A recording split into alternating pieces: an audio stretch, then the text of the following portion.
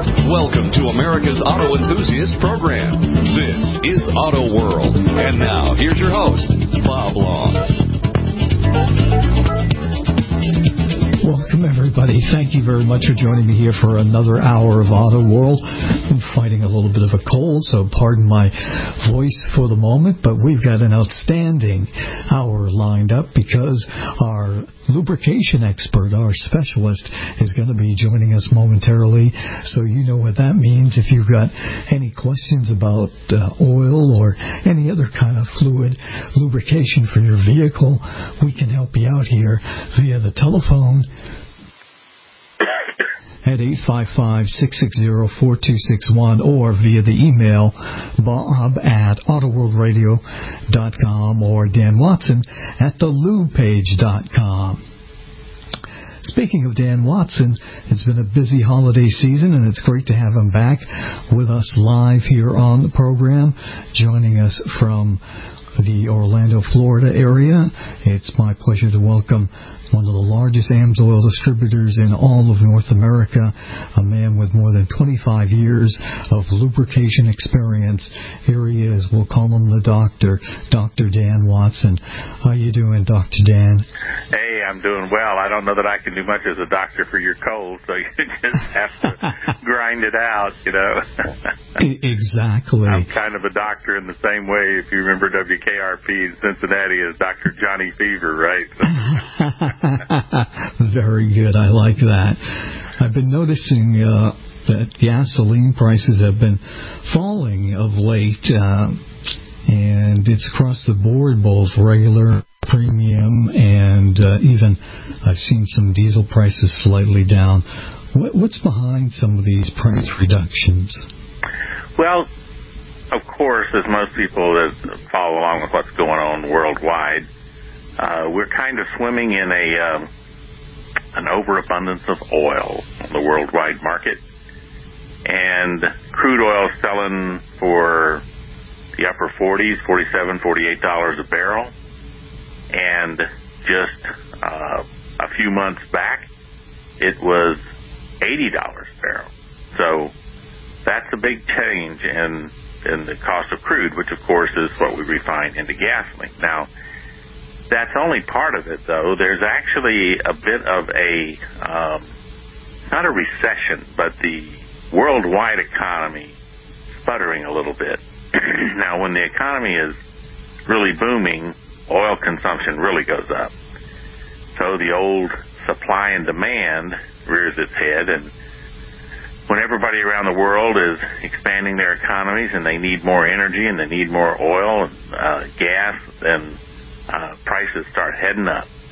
But when you have a bit of an economic turndown and you have increased production so significantly, when you get that mismatch, it takes a while to balance out in the market. So what happens is it starts falling. And there are even some predictions that it might even go into the 30s before the price of a barrel of oil stabilized. But looks like that might not happen, and yet it still might. I mean, there's all kind of things that can happen in the oil market. But one of the things I think it's, to me at least, it's kind of a pleasure to remember is several years ago in some campaigns, there was the lady from Alaska, Sarah Palin, and she was saying, hey, there's all kinds of oil in Alaska, there's oil in all over in Texas and all this kind of stuff, and we just need to get about drilling for it. Her term was drill, baby, drill. And she was sort of poo-pooed as a know-nothing, and what are you bringing up this kind of stuff for?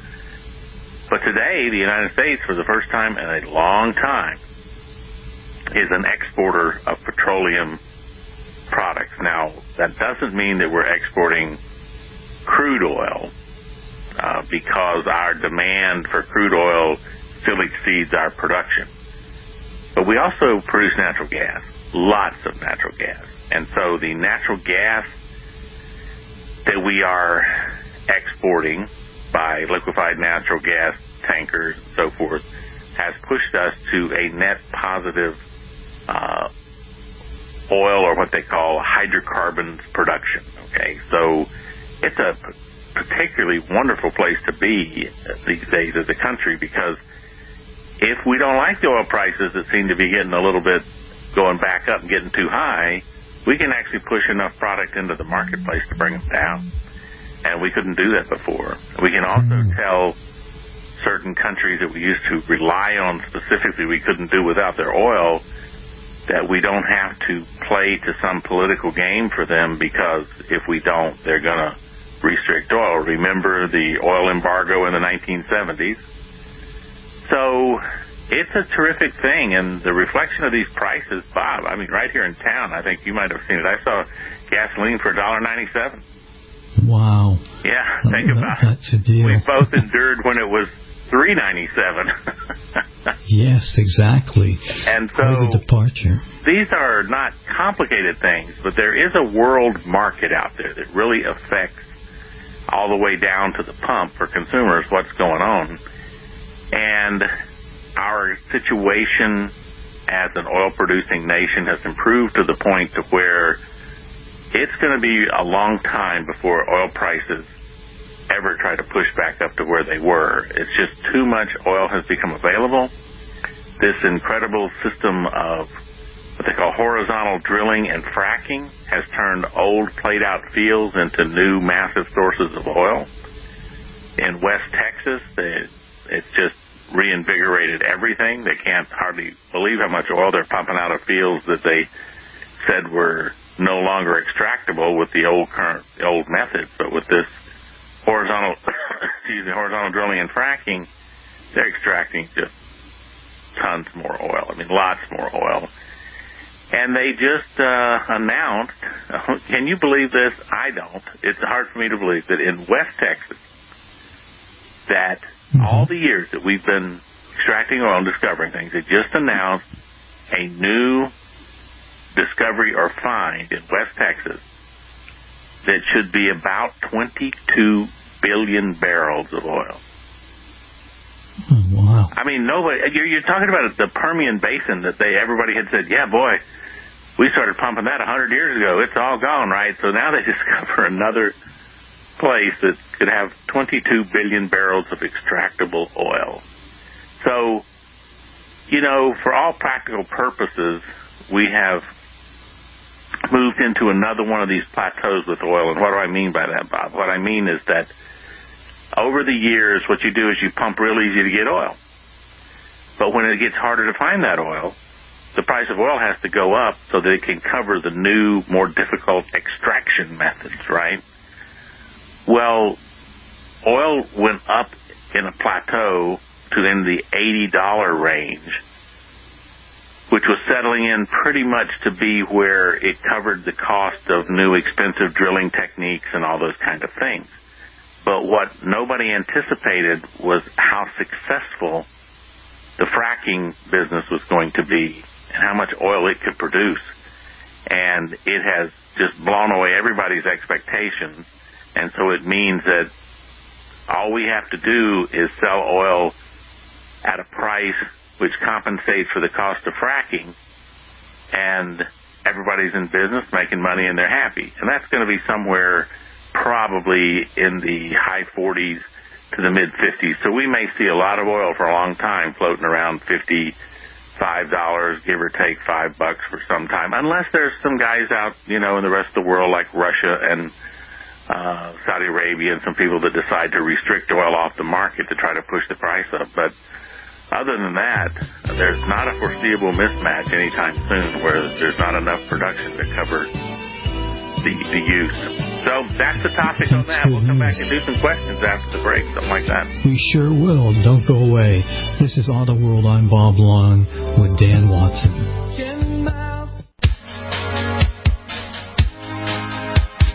Broadcasting from the middle of Corvette Boulevard and Stingray Avenue, this is Auto World with your host, Bob Long. I guess I should know by the way you parked your car sideways that it wouldn't last. You're the kind of person who believes in making out once, love and leave fast. I guess I must be dumb.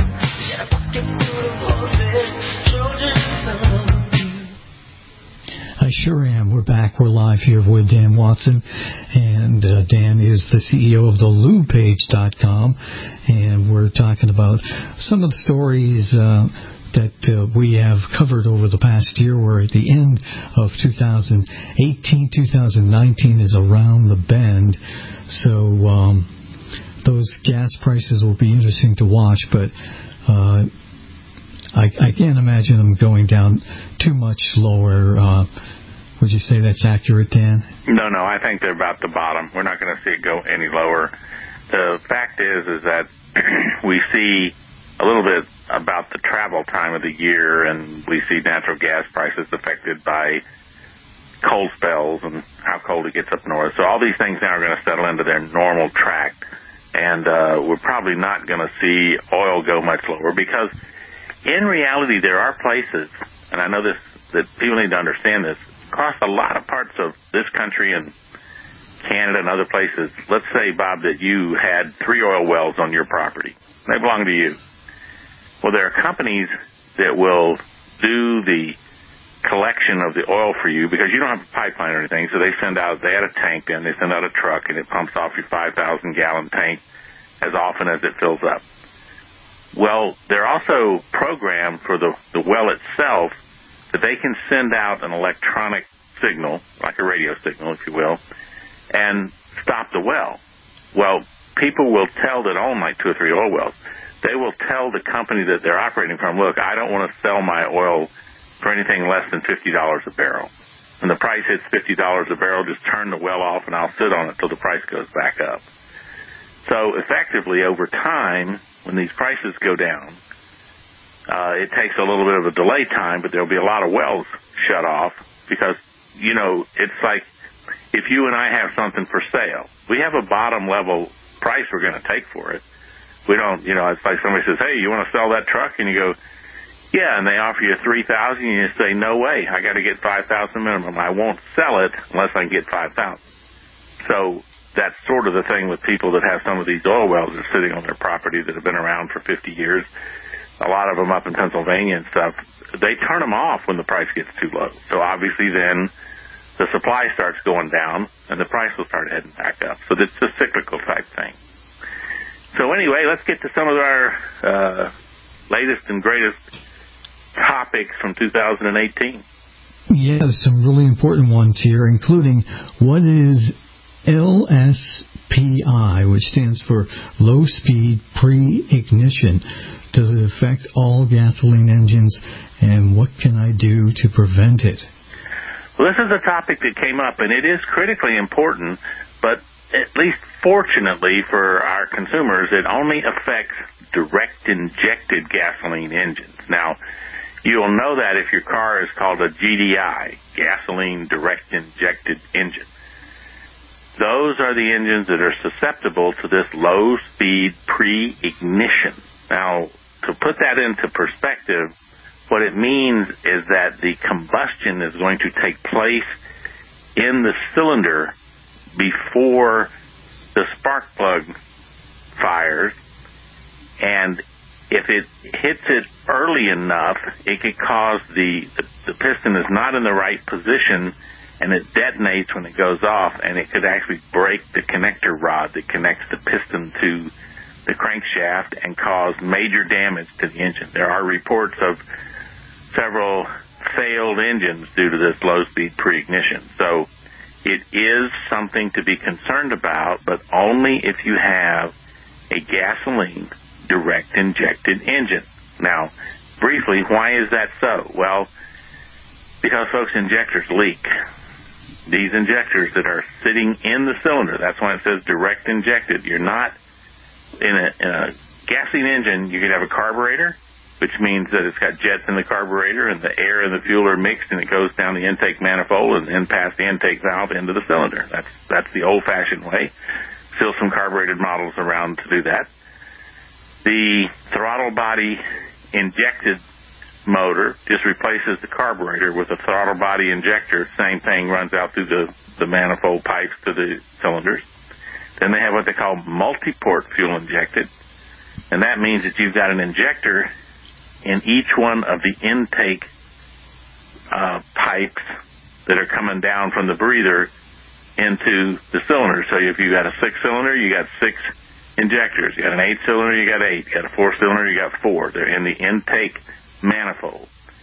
But a direct injected engine, the injector is actually in the cylinder, in the combustion cylinder, and it's going to put gas in directly into that. They're very efficient and very powerful.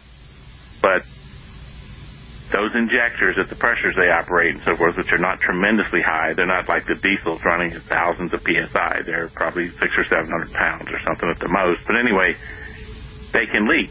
Now, when you have that fuel that leaks on the piston, depending upon the piston's geometry, how it's made, it can leak down onto the side and mix with oil. And that mixture of gasoline and oil can make a combustible mixture. And it will, due to heat and compression, it can pre-ignite without the spark plug. So, how do you deal with this, not to damage your engine?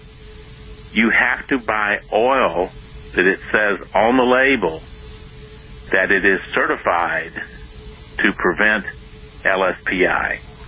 And you'll see it on the ones that are labeled that do it. All of the AMSOIL engine oils provide, they are certified 100% no LSPI. It has to do with the chemistry in the oil, whether or not it will participate with the gasoline in an ignition prior to the spark plug timing trying to set off the mixture. So buy the correct oil and you will not suffer LSPI. But you have to be careful about that and understand that if you have a gasoline direct injected engine, this is something you need to be aware of. It could cause significant damage to the engine, and you can completely eliminate it by buying certified engine oil that is certified to prevent or not undergo LSPI. So very good question. Well, it's a good topic. It's a good thing. We talked about it a lot back in the year, but it's just so critical to these people because there's been some pretty big damage to quite a few engines based on that. Got another question here. This one is, are all the synthetics the same? Why does AMSOIL cost more? When I come back, I can answer that question. It sounds like a perfect time for a segue. More with Dan Watson around the bend. I'm Bob Long. And now, back to the show with the highest octanes, Auto World, and your host, Bob Long. We're back here live with Dan Watson, CEO of the LubePage.com. You can get a hold of Dan directly via the phone, as well as go to BustedUpGarage.com and sign up for the newsletter and happenings. Before we get into the price differences between AMSOIL and regular oil, just got to touch a little bit on, give folks a warning about the 5W30 not being intended for some sloppier day vehicles before they really turned up the volume on quality control, Dan. Yes, the thing in all of this is to remember that we've got,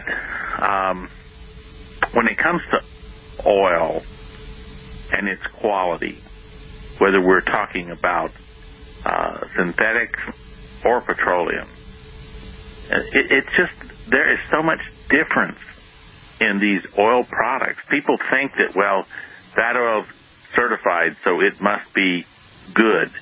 But you got to realize is that the minimum standard is set by the API, the American Petroleum Institute's SN rating. That's the current classification for oil. That's the minimum the oil has to meet to do the job.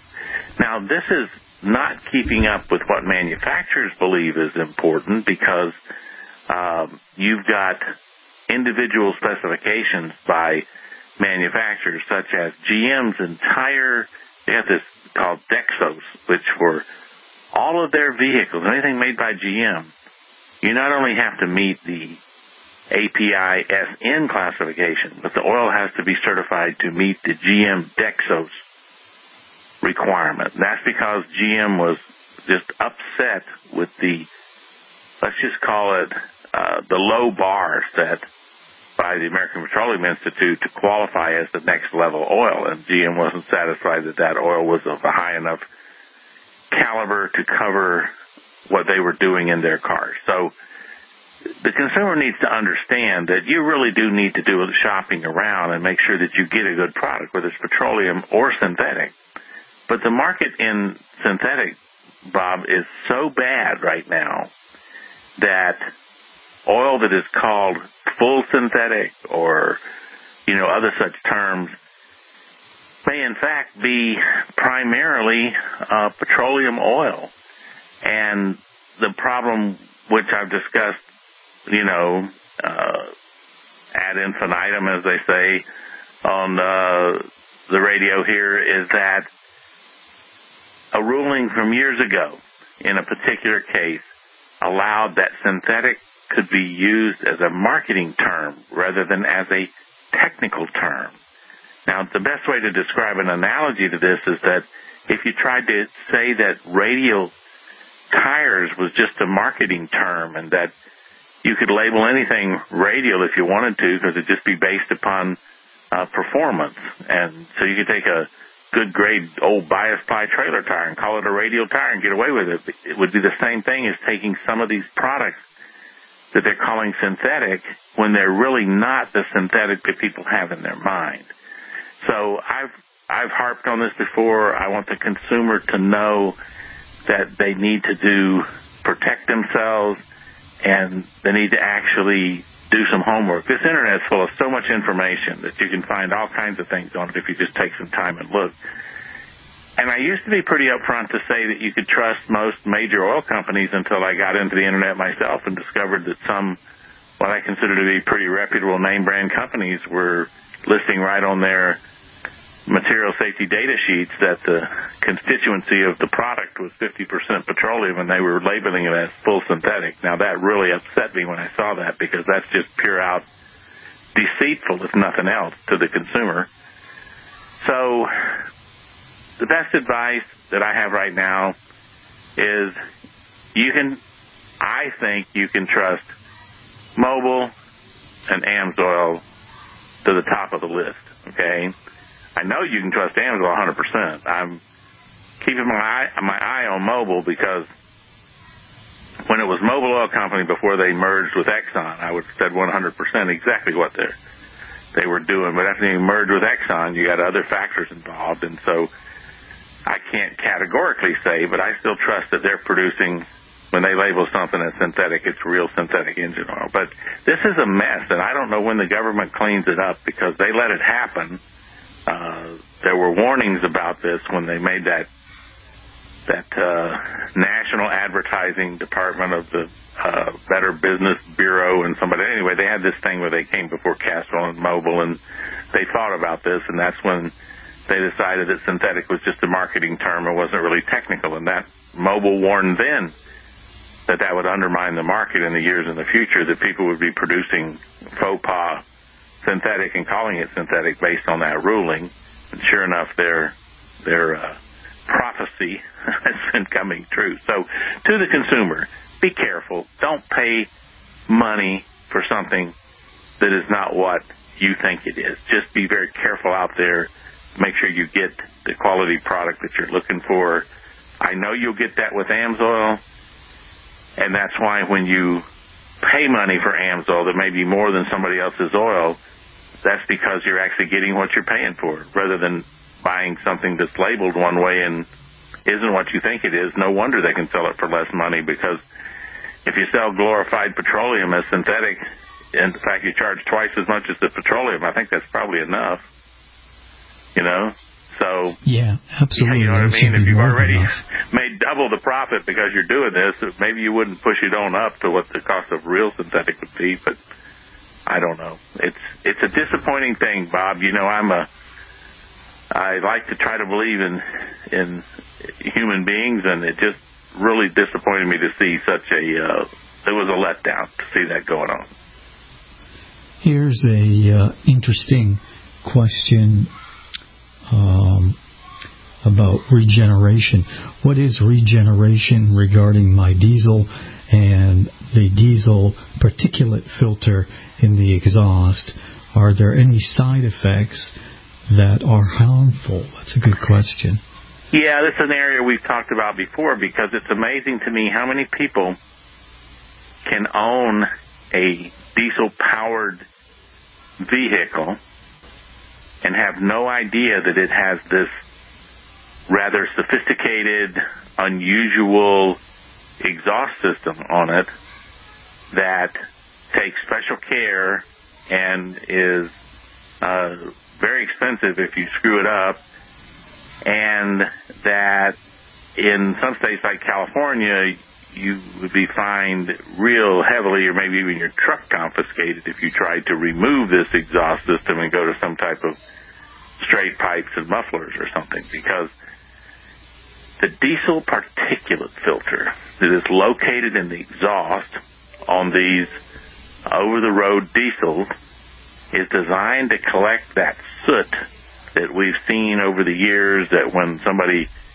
hits the accelerator in their diesel and we see black smoke jump out the rear end, that's because partially burned diesel fuel is soot. It's like an ash, because it didn't get thoroughly burned because you dumped some extra in there with the injector and it couldn't quite burn it all in the cylinder, so it kicks out smoke because it's kind of over-fueled, if you know what I mean. So the EPA decided that this ultra-fine soot coming out of these diesels, something had to be done about it. So the manufacturers and the engineers got together and they created these diesel particulate soot filters in the exhaust. And they are very efficient. They take the soot out. But they can't just miraculously think we're in Star Trek or something and we're, transporting the soot away. It doesn't happen like that. So I'll explain it when we come back how you get rid of the soot out of the filter. Hey, it's Billy F. Gibbons from ZZ Top, and you're listening right here to Auto World. We're back, everybody. Thanks for being here, and happy holidays. My name is Bob Long, along with the CEO of the LubePage.com, Dan Watson, the answer man when it comes to any lubrication dilemmas that you face, is here, taking your calls and emails at 855-660-4261. And in this hour, we're kind of looking back at some of the more important subjects that we covered during the past year. And we left off with a question about diesel. What is the regeneration regarding my diesel and the diesel particulate filter in the exhaust? Are there any side effects that are harmful? Interesting question. Yeah, and we had talked a little bit about why they did this diesel particulate filter in the exhaust was to eliminate that fine diesel soot that gets out into the air, and they're concerned about that affecting asthmatics and other people with health issues. Now, those diesel filters they put on, they work well, but the problem is they collect all this soot.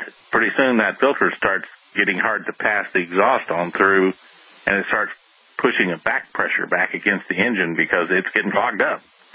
So you got to do something. How do you get this stuff out of there? Well, believe it or not, they're going to burn it out. You're going to burn it out with diesel.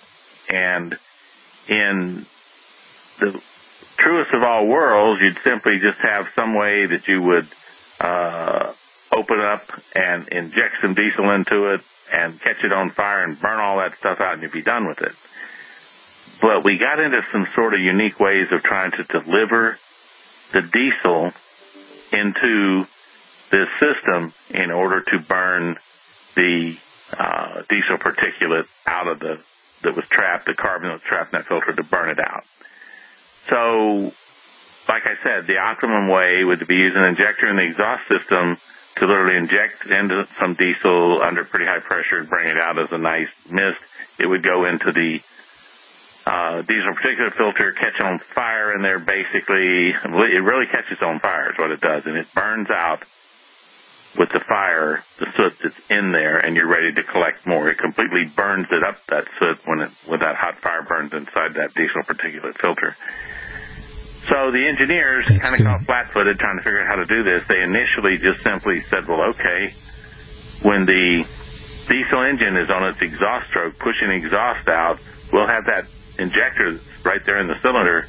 We'll have it spritz some diesel in so that diesel get carried down the exhaust system, get to that DPF, catch it on fire, and burn it out.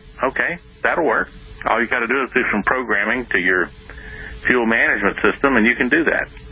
Unfortunately, what happened as a result of that is quite a bit of diesel leaked down past the rings of on the piston, and they go down into the crankcase oil. So we're getting diesel contamination of the crankcase up to 10-12%.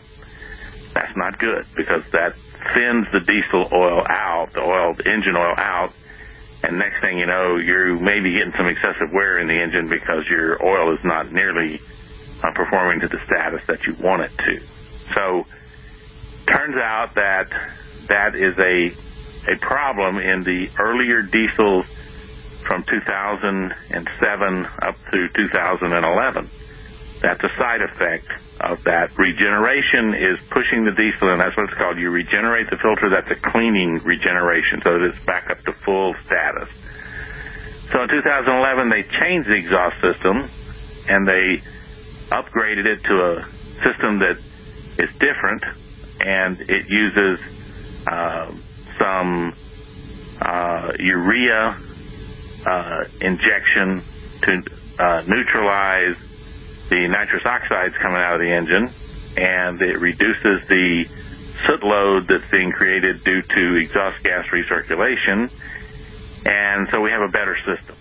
But if you have an engine, you have a truck, late 2007 through 2010, you probably have the original type of diesel exhaust and system, and you're going to have some sort of higher effects of this because you're going to have more diesel getting into your crankcase than you would in a 2011 and later model. So it's just the nature of the process, and you need to be aware of it. Most people are aware of regeneration. I get calls all the time and emails from people. They're upset about the regeneration and putting the engine into a slowdown mode and all kinds of things that they don't like. But that's what's going on, okay?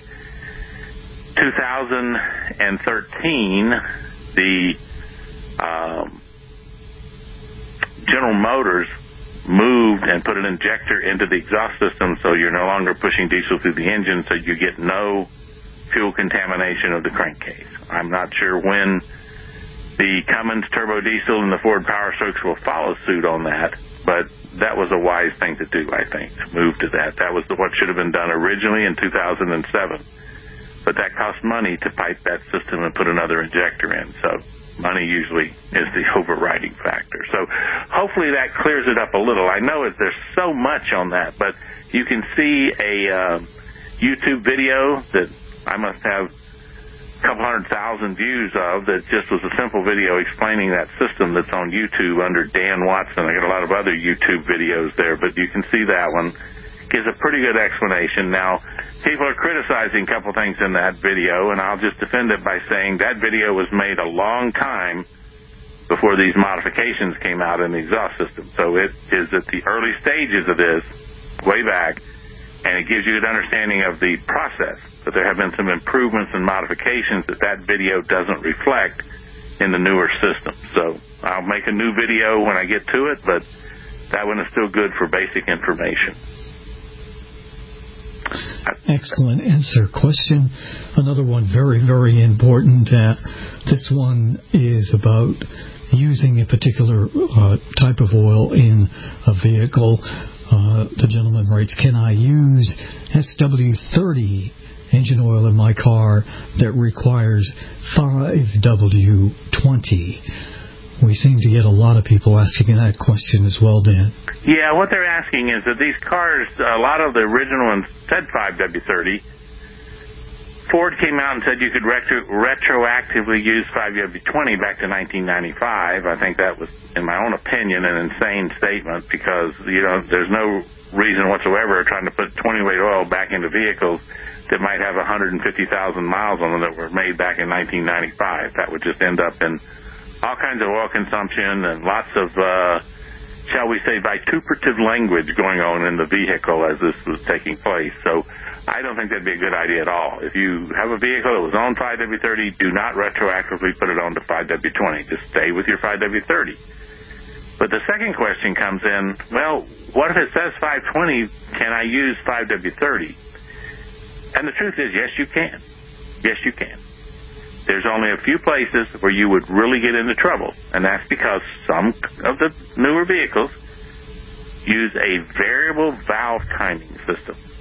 Now, that's a great system.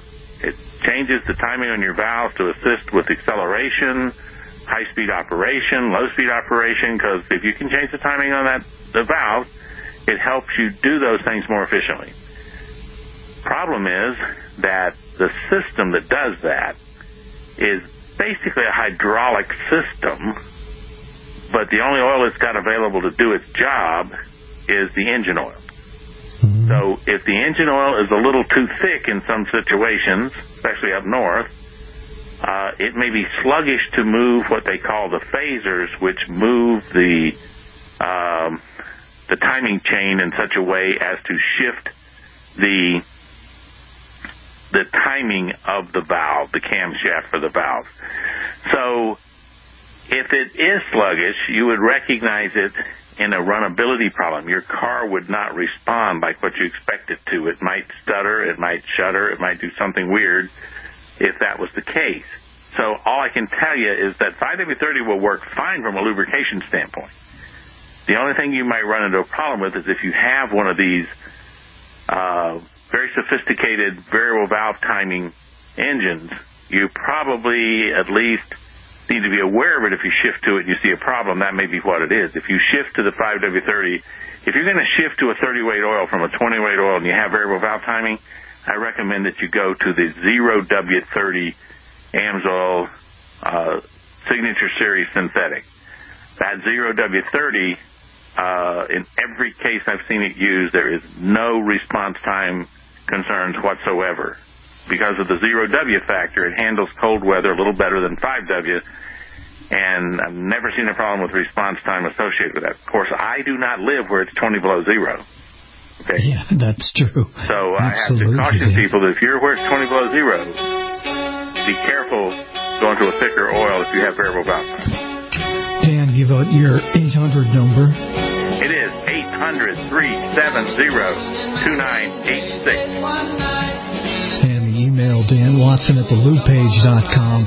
Happy New Year, Dan, and we'll be talking to you next year. You betcha. We'll see you on the radio.